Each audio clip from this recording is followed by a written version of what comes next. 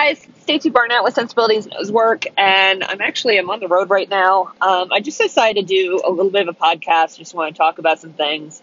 This is just meant to be educational in nature.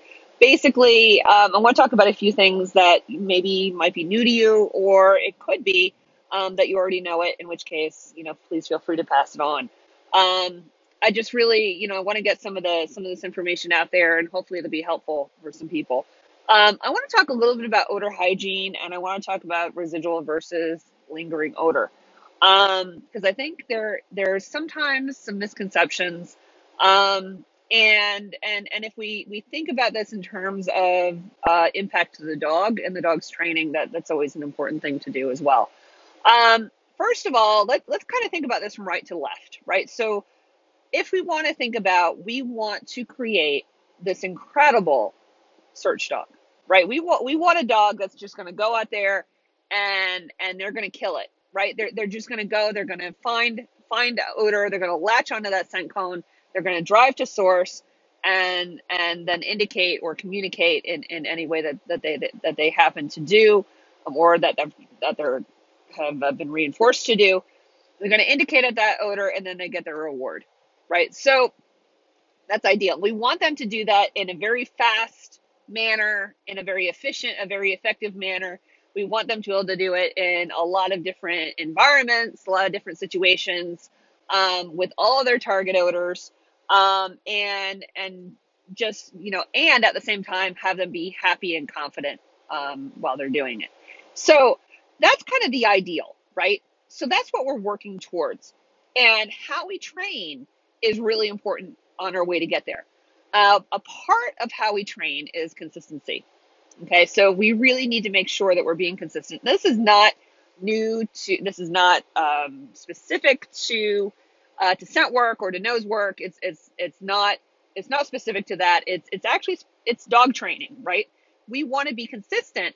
If you're consistent, you're going to get a consistent result, and that goes for teaching your dog sits, down, stays, heeling, whatever. If you're consistent, you're going to get a consistent result. So that's what we want to try to do. So we want to try to build consistency with our dogs. Now, here's the thing with nose work. The way we educate dogs is really through odor. Odor is what educates dogs. Now, we can think about ourselves as trainers. We can think, oh, yeah, I train my dog to do nose work. Well, actually, when you train a dog to do nose work, really what you're doing is you are basically communicating to the dog that this is your target odor. And if you find this and you get to, source, I'm going to call it source, you're going to get a reward. And this becomes kind of this pact, right, that you develop with your dog. So now this is what you're communicating to your dog. Now, what training entails after the initial imprint stage is really about using hide placement and positioning the target odor or the scent aids in such a way that it crafts the nose work dog, that it hones the dog's natural capabilities. And we do that through setting hides in different types of situations, different types of configurations. We train the dog by using the odor, and we use hide placement. That's really what training is in nose work. And a really talented trainer can do that in such a way that it enhances the dog to in the greatest way possible. Okay. And that's really what nose work training is. So what we need to be able to do is we need to be very consistent, especially in the beginning stages of nose work. Because at the very beginning, if you think about it, your reinforcement history for a dog that's maybe been doing, let's say, nose work for a year or maybe 2 years even, at that point, the dogs are still green, right? They're still green when they've only done it for a couple of years.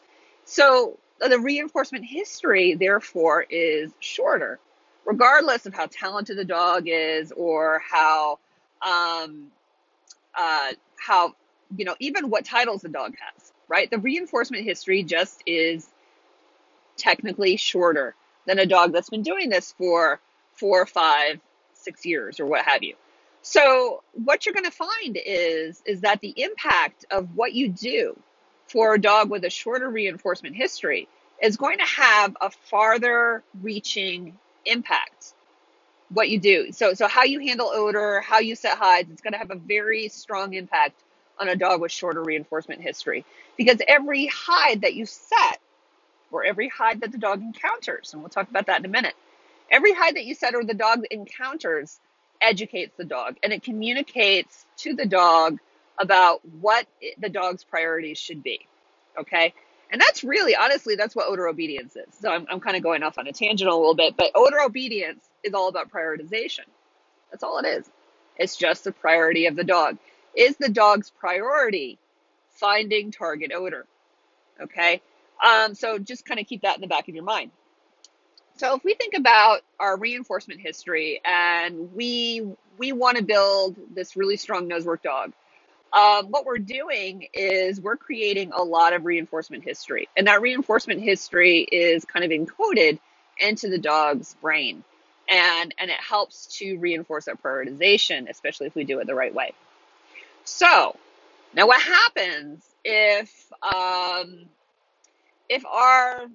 the way we're setting hides, or the way that the dog is encountering odor, is a little haphazard? What happens in the early part of the dog's training, if this occurs, is that if you're haphazard in your handling of odor, and you're haphazard in the dog's encountering the odor, you're going to find more inconsistency in your dog's response to odor. And inconsistency in the dog's response to odor will result eventually in things like missed hides or false alerts. And those are the things that we're trying to avoid. Okay, and the other thing that I didn't mention, that is actually important, you can just kind of put this on a shelf somewhere. You need to make sure that you're training with varying strengths of odor, because especially, so let's pretend like you only do AKC scent work. If you only do AKC scent work and you're always preparing your Q-tips with 2 drops of oil on a single Q-tip, and you're always training in that way, what's going to happen is that your dog's going to make inferences in terms of the strength of odor. And you could actually think, your dog can draw conclusions, because our dogs pattern very, very easily. They pattern extraordinarily easily. They're going to only assume that that odor is alertable. I guess that's not really a word, but alertable, or that they should alert or indicate on a hide at a certain concentration. Now, however, we really want the dog to respond to both faint odor and strong odor.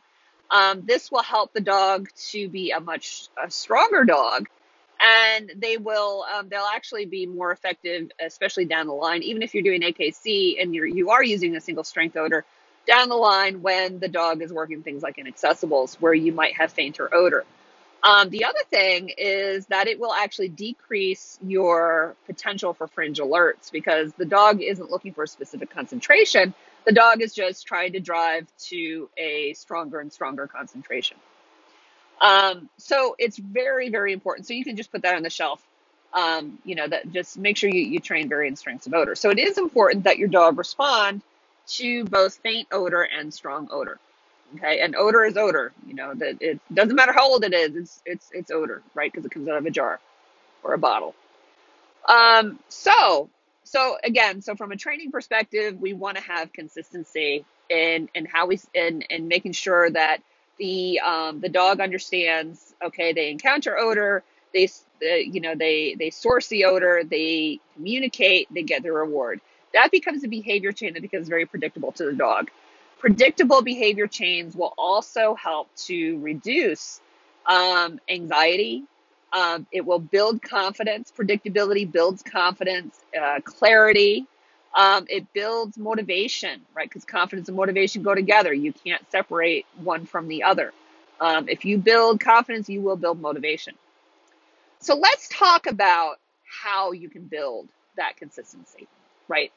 Building that consistency is really important, and a big part, especially in the first couple years that you're doing nose work. Now, of course, this is still important later on. Odor hygiene. I want to talk a little bit about odor hygiene. Now, granted, yes, I am definitely guilty of, having hides in my pockets at a seminar, and I'll place hides and then we work those hides. However, I do have to say, when I'm teaching a seminar and I do that, yeah, I might have hides in my pockets after I remove them, because you always want to remove your hides when you're done. I do keep them in a container in my pocket. It's in a container. And that container goes far away from the search area when we're actually doing the search. So the dogs aren't actually searching with me as a potential scent cone, because I definitely do not want to become my own scent cone. Um, Even though I'm sure my shorts or my pants at that point really kind of smell very birchy. And I have actually had a dog alert on me once, when I did have a hide in my pocket, because I was talking and I had a hide in my pocket. And the dog alerted on me. The dog wasn't incorrect, and luckily the handler gave the dog a cookie. It was kind of funny, actually. So yeah, so I'm guilty of occasionally putting hides in my pockets, but it is not what you want to do on a day-to-day basis. And I can tell you, absolutely, when I judge, I am so serious about odor hygiene, because the last thing you want is to go in, pay your money, your $25 a run or whatever it is, pay your hard-earned money, your travel time, your expenses, your dog's reinforcement history. You don't want to sacrifice that on a dirty search area, right? Or a dirty hide or something like that. So I am extraordinarily pristine when it comes to odor when I judge. However, when we train, especially with those new dogs, it's very important, very, very important to have good odor hygiene. And what I mean by odor hygiene is careful handling of odor. You want to really think about, and let's talk about what essential oil is, very briefly, because I think it is something that it's not, I mean, I have a chemical engineering background, so I kind of like that chemistry background. It's kind of ingrained in me to be careful with substances that I'm handling. And I think, if you don't have that kind of background, sometimes you may not realize, like, how the properties of essential oil and how it differs from things like water, right? And sometimes people think, oh, well, we'll just clean it with a little vinegar. And, I hear that sometimes too. Vinegar, it doesn't actually remove oil. So that I just want to put that right out there. Vinegar does not remove oil. Vinegar is actually an aversive, and it just turns your dog off. Okay, so it doesn't actually remove the odor. So that's a little bit of a misnomer out there, and I just want to point that out. So let's talk about odor hygiene. When you're training, your Q-tips need to always be in a Q-tip vessel. You never, ever, ever want to put. Oh, we'll back up. Okay, essential oil. Sorry. I'm bouncing around a little bit. I am driving, although I'm doing this hands free, so it's totally legal. Um, Essential oil.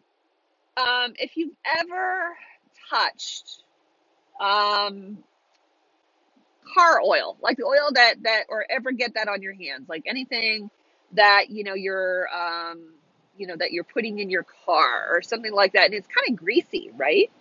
Well, essential oil is the same thing. Or if you're cooking, right, and you get, I'm a big olive oil fan. I love olive oil. I'm even a member of the Olive Oil of the Month Club. I'm telling you, I love olive oil. So olive oil. Let's say you get a little bit on your countertop. You've got maybe these nice countertops. You get a little bit of olive oil on that. How hard is it to get that olive oil off? It's kind of tough. It's got a similar consistency to essential oil, right? Because essential oil is not just fragrance, it is oil, right? It's got that greasy feel. It's a lot of it has to do with the viscosity and all that kind of good stuff. But it's also a substance that has because of its vapor pressure, it's really easy for those scent molecules to be released into the air.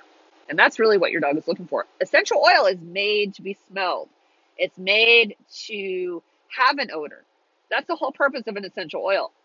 We have essential oils mostly for humans, right? Because we have very weak noses. We can't really, I mean, I can go into a room. Sometimes people say, oh, I smell anise. I don't smell a thing. I've got a really, really poor sense of smell. So, but essential oil is made for even my nose to detect. So if you think about that and you think about our dog's nose, I think the last I heard was 100,000 times better than ours, right? So if you have a dog with a this very, very keen sense of smell, keeping in mind dogs can actually sniff out cancer. They can smell that essential oil like crazy. I mean, it'll just basically hit them over, hit them upside the head. You know, they're smelling that essential oil, right? So they're smelling that essential oil. It is really, really easy for them to scent. So, and it's very viscous. It's very easy to get onto surfaces and not be able to get it off. So that's a reason why, we talk a lot about making sure that your Q-tips are always in a Q-tip vessel, meaning a straw, a tin, a heat shrink tube, a lip balm container, anything like that. It's so important to have your Q-tip in a vessel because what we want to do is we want to minimize the transfer of that oil onto the surface of wherever you're setting it, right? Because as soon as you take that Q-tip, and I don't care how little oil is actually on that Q-tip, how you made those Q-tips. If that Q-tip is 10 years old, trust me, 10 years old, it still has oil on it, okay? That oil, if you touch that Q-tip to a surface, that surface now smells like the Q-tip because your dog can smell things like cancer, right? It is very obvious to them, right? And that location, not only will that location smell like birch, that location that you now touched that unprotected Q-tip to the surface, we call this residual odor, by the way. That location now creates its own scent cone. Just because it doesn't, so scent cones don't have to come off of Q-tips, right? They can also come off of residual odor. So if you have residual odor in the room, you also have a scent cone. So now think about, let's say you've taken that Q-tip and you moved it around a bunch of times.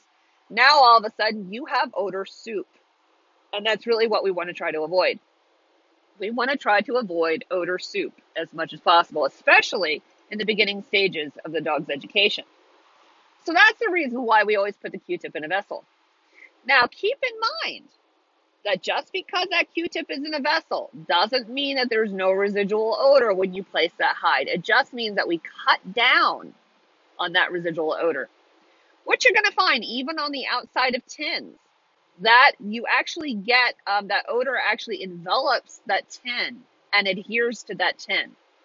Okay. And when it does that, you're going to get these little, I don't know the actual technical term, but you actually have oil, believe it or not, on a very molecular scale, at least, on the outside of that tin. So it doesn't matter the fact that, you've kept that Q-tip inside that tin or anything. If you put that tin somewhere, that is going to transfer that odor to that surface. So no matter what you do, you're always going to get residual.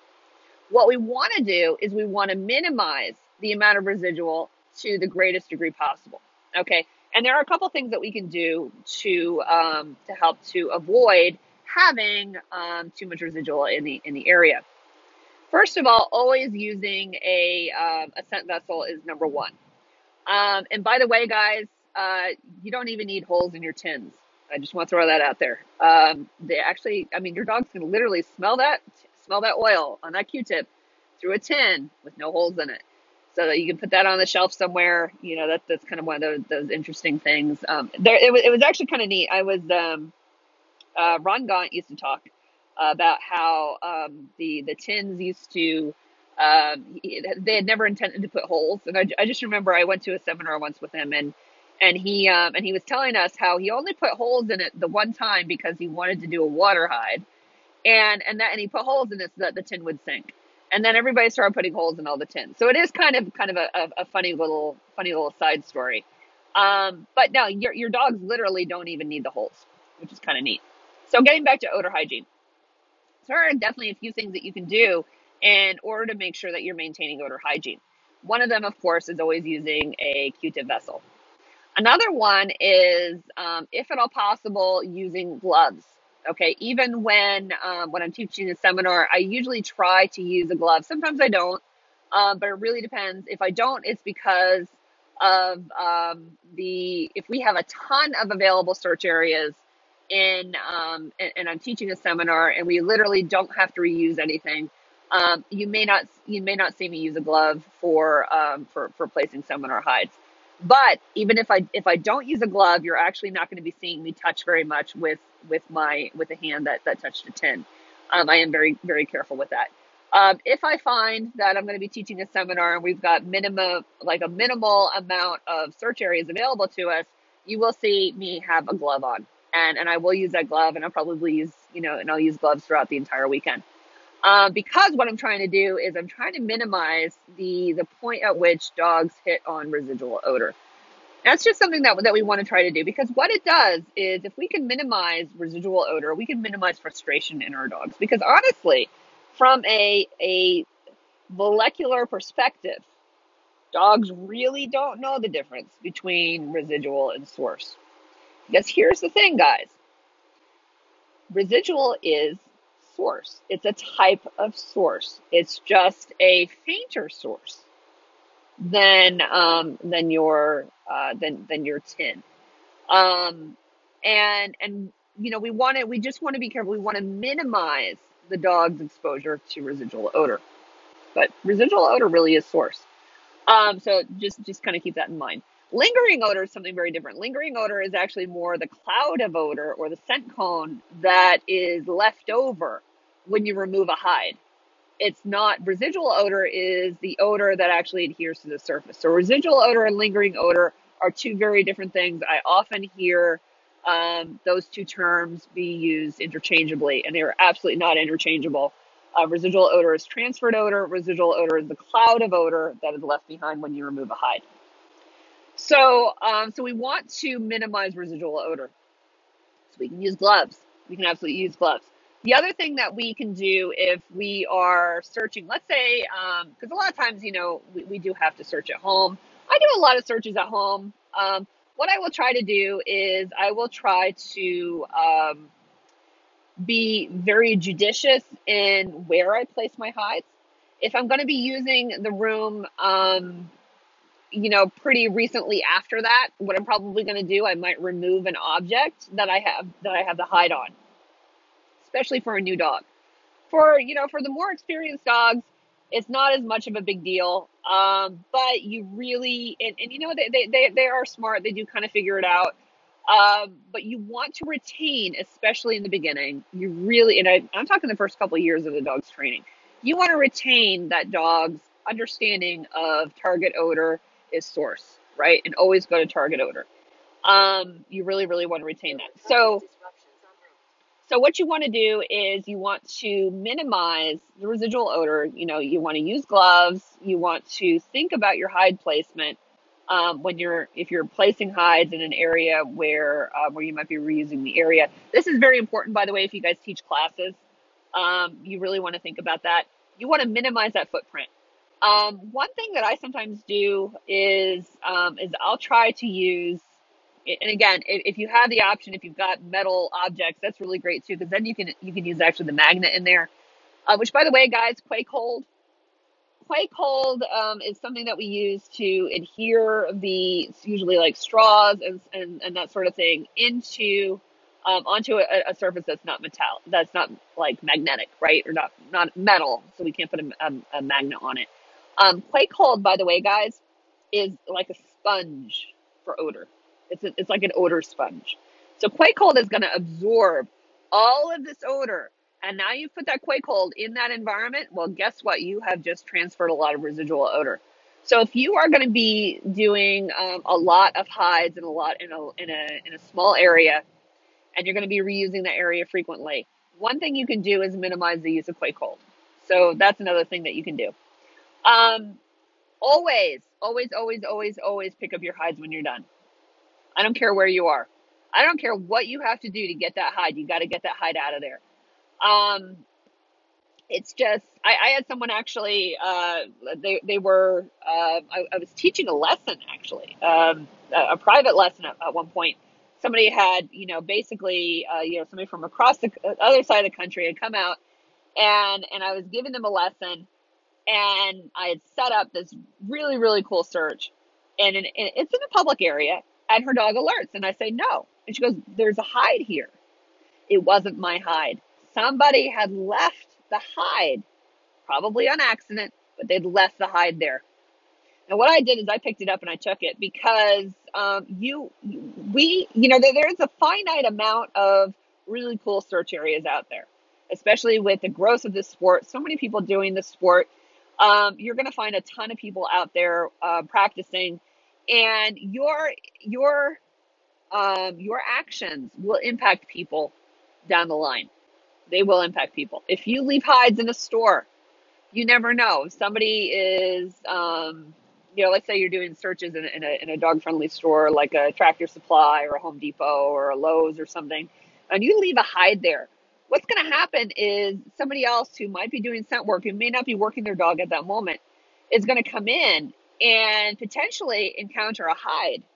Now, the thing is, you might be saying, yeah, but, stimulus control, blah, blah, blah, blah, blah. I didn't ask the dog to search. Well, that might be, the way you like to train it, which by the way, my dogs do understand when I ask them to search. They don't actively search when they're not being told to search. But if they do encounter odor, they do encounter a tin, I can guarantee my dogs are going to alert on it. And they're going to because I've developed odor obedience. It's actually a side effect of really good odor obedience. I remember I was taking my puppy. No, she's puppy. She's 2 years old in a couple days. I was taking her she was at a trial. It was up in Massachusetts, I think, and she was only 10 months old. It was a big trial in conjunction with a big cluster, like a confirmation trial. And she was only 10 months old at the time, so very, very green. I was running her in novice classes and some advanced classes. Now Brava has been trialing since she was 6 months old. Which, by the way, just as an aside, again, you can put this one on a shelf. I don't recommend that for most dogs. She kind of came out of the womb a very serious dog, and she's really really confident, really motivated, just in general. So normally I wouldn't be saying take your 10-month-old dog to a big trial. However, she's a little bit of a different situation. So anyway, I have my 10-month-old dog, and I have her out there. There's a little small area where you can, very, very small area where the dogs can go to the bathroom. And all of a sudden, she's doing these head sweeps up the side of the building. She's an odor. I'm like, oh no, oh no, right? We're so far away from, we're over where she's going to the bathroom. And all of a sudden she alerts. There is a tin. Oh, I was livid, let me tell you. There was a tin on a light on the ground. And very clear as day, right there. What did I do? Luckily, I had cookies on me. I paid her because you know what? She worked for it. She found it. She sourced it, right? But I was pretty livid. Somebody was out there and was practicing. So, which might have been fine for them, but they left the hide. And my puppy, with a very short reinforcement history, found the tin. Now, luckily, I had food on me and I could reward it. Otherwise, I would have just taken away from my dog's odor obedience bank. Because you know what? You have a bank and you're always adding to that bank, that odor obedience bank. That would have been a withdrawal from my dog's odor obedience bank. And I actually would have been kind of irritated. So luckily I had food and I paid her, and I promptly went inside and told the chair. By the time we came back out, somebody had removed the hide. So I never knew who actually did it. But keep in mind, by the way, if you're listening to this and you go, oh my God, that was my hide, think about this. That hide was also upwind of the exterior search area. So unbeknownst to whoever was practicing, that scent cone was actually getting into somebody's exterior search area. Not cool, right? That's definitely not cool. We don't want to do that. So going back to that odor hygiene, you always, always, always, always pick up your hides. I don't care where you are. I don't care if you've got if you place a hide, make sure you can get that hide out before you place it. It's so easy to accidentally place a hide and then lose it, right? And it can happen. It can happen, and sometimes accidents happen, right? But you really want to make all effort to make sure that you can get that hide out before you place the hide.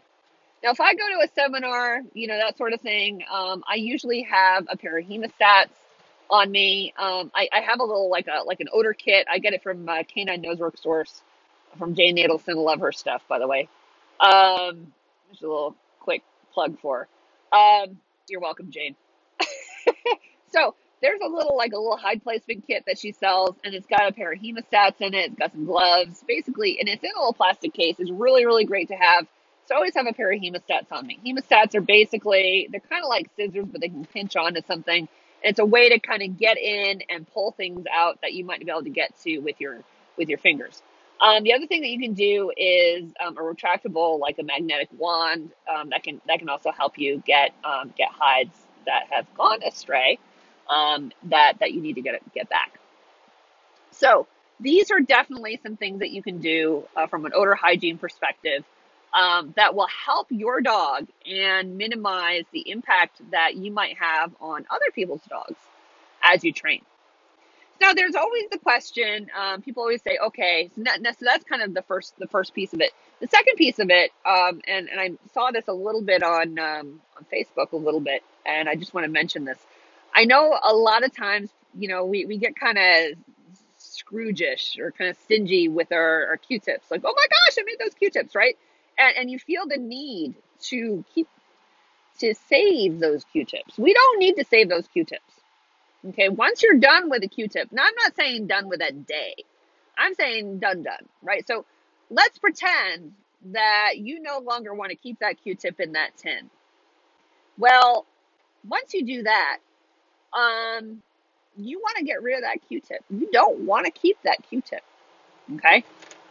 You don't want to put the last thing you ever want to do is to put that Q-tip back in your source jar. And I think the source jar is your jar with your scented Q-tips. Because when that Q-tip is out in the environment, it's in your tin, I don't care where it is absorbing odor from the environment. You don't know, I mean, if you're doing a vehicle hide, you could be absorbing the smell of a vehicle on that. You could be absorbing like exhaust, even anything, any kind of oil, like car oil. You could be absorbing saliva from your dog. Let's say your dog gets a little too close to the tin. We don't necessarily want the tin in the dog's mouth, but let's say you have a tin retriever, right? And they peel tins and they hand them to you. Well, now you have saliva on that Q-tip. Or let's say you did something and you dropped the Q-tip, you dropped the tin or you dropped the straw. Now you have dirt on it.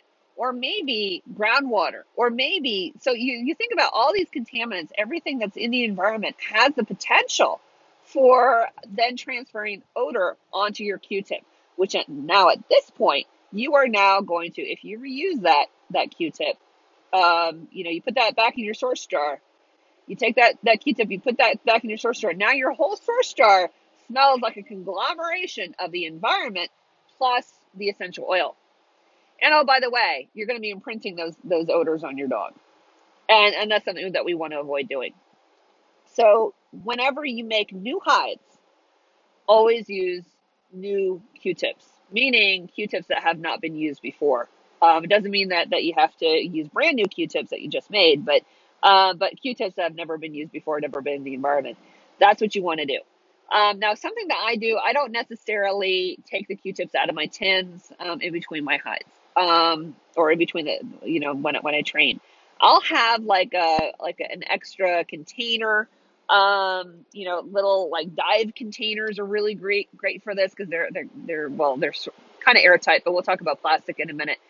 You can take those tins or little some kind of little container.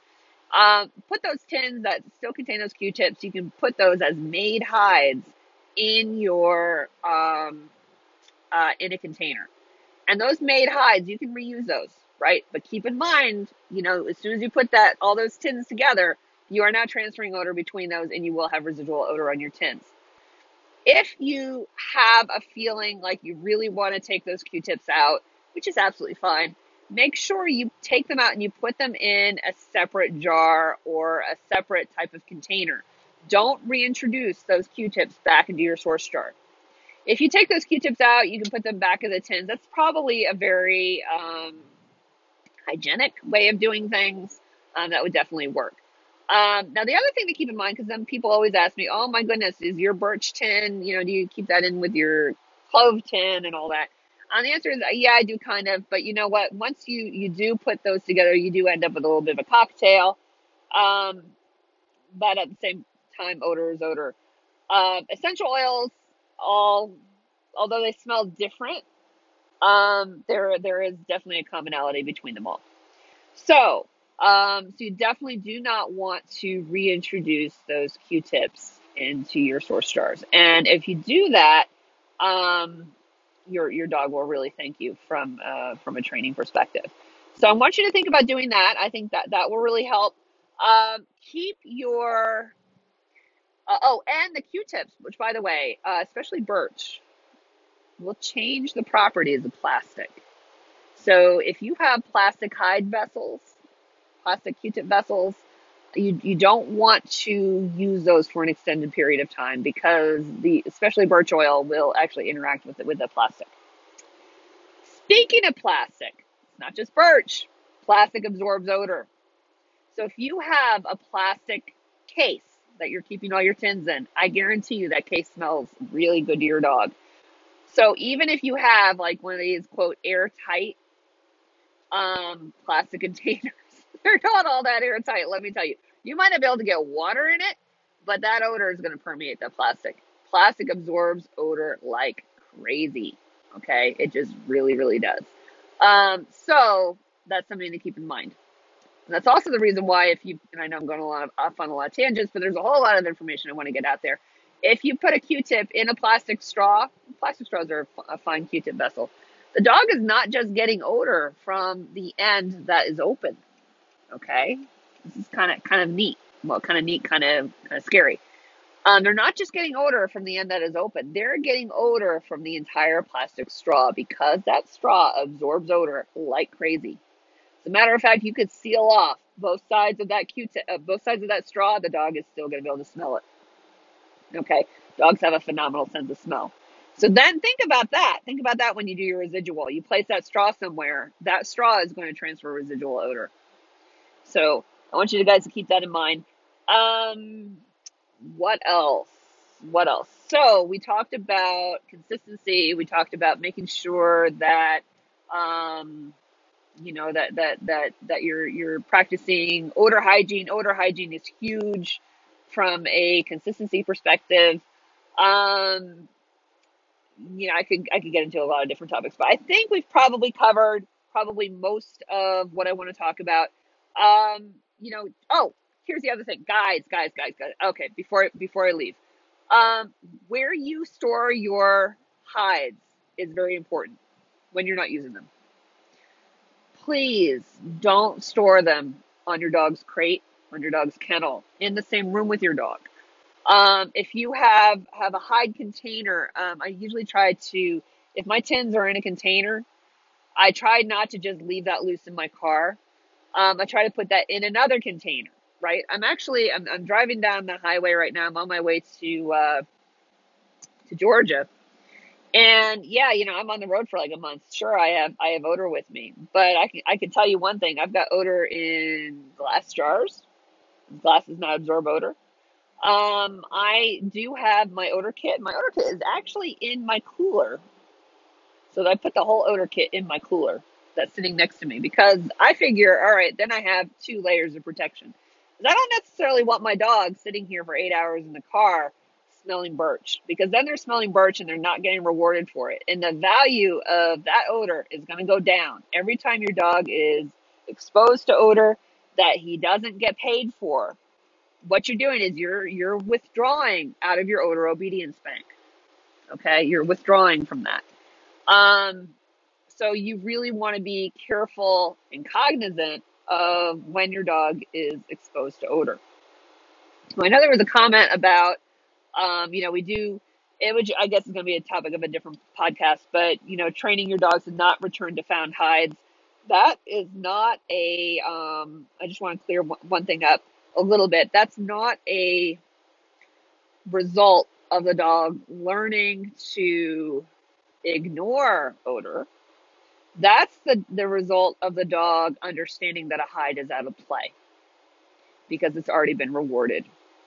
It's very, very different. And I'm going to probably do a podcast later on in terms of how do you know when do you start not re-rewarding hides?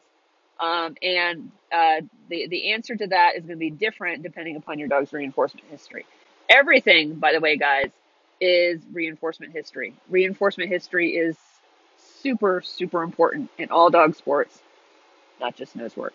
So anyway, I am going to let you guys go, and hopefully this has been really helpful. And I'll get this uploaded into my podcast thingy as soon as I can. But hopefully this has been really helpful for you guys. I think we've been going on for quite some time, but again, there was a whole lot of stuff to talk about. Again, this is Stacy Barnett with Sensibilities Nose Work. You can find me on sensibilitiesnw.com. That's SCENTS, abilitiesnw.com. And you can find me there, and I would love to hear from you guys. All right, talk to you later. Bye bye.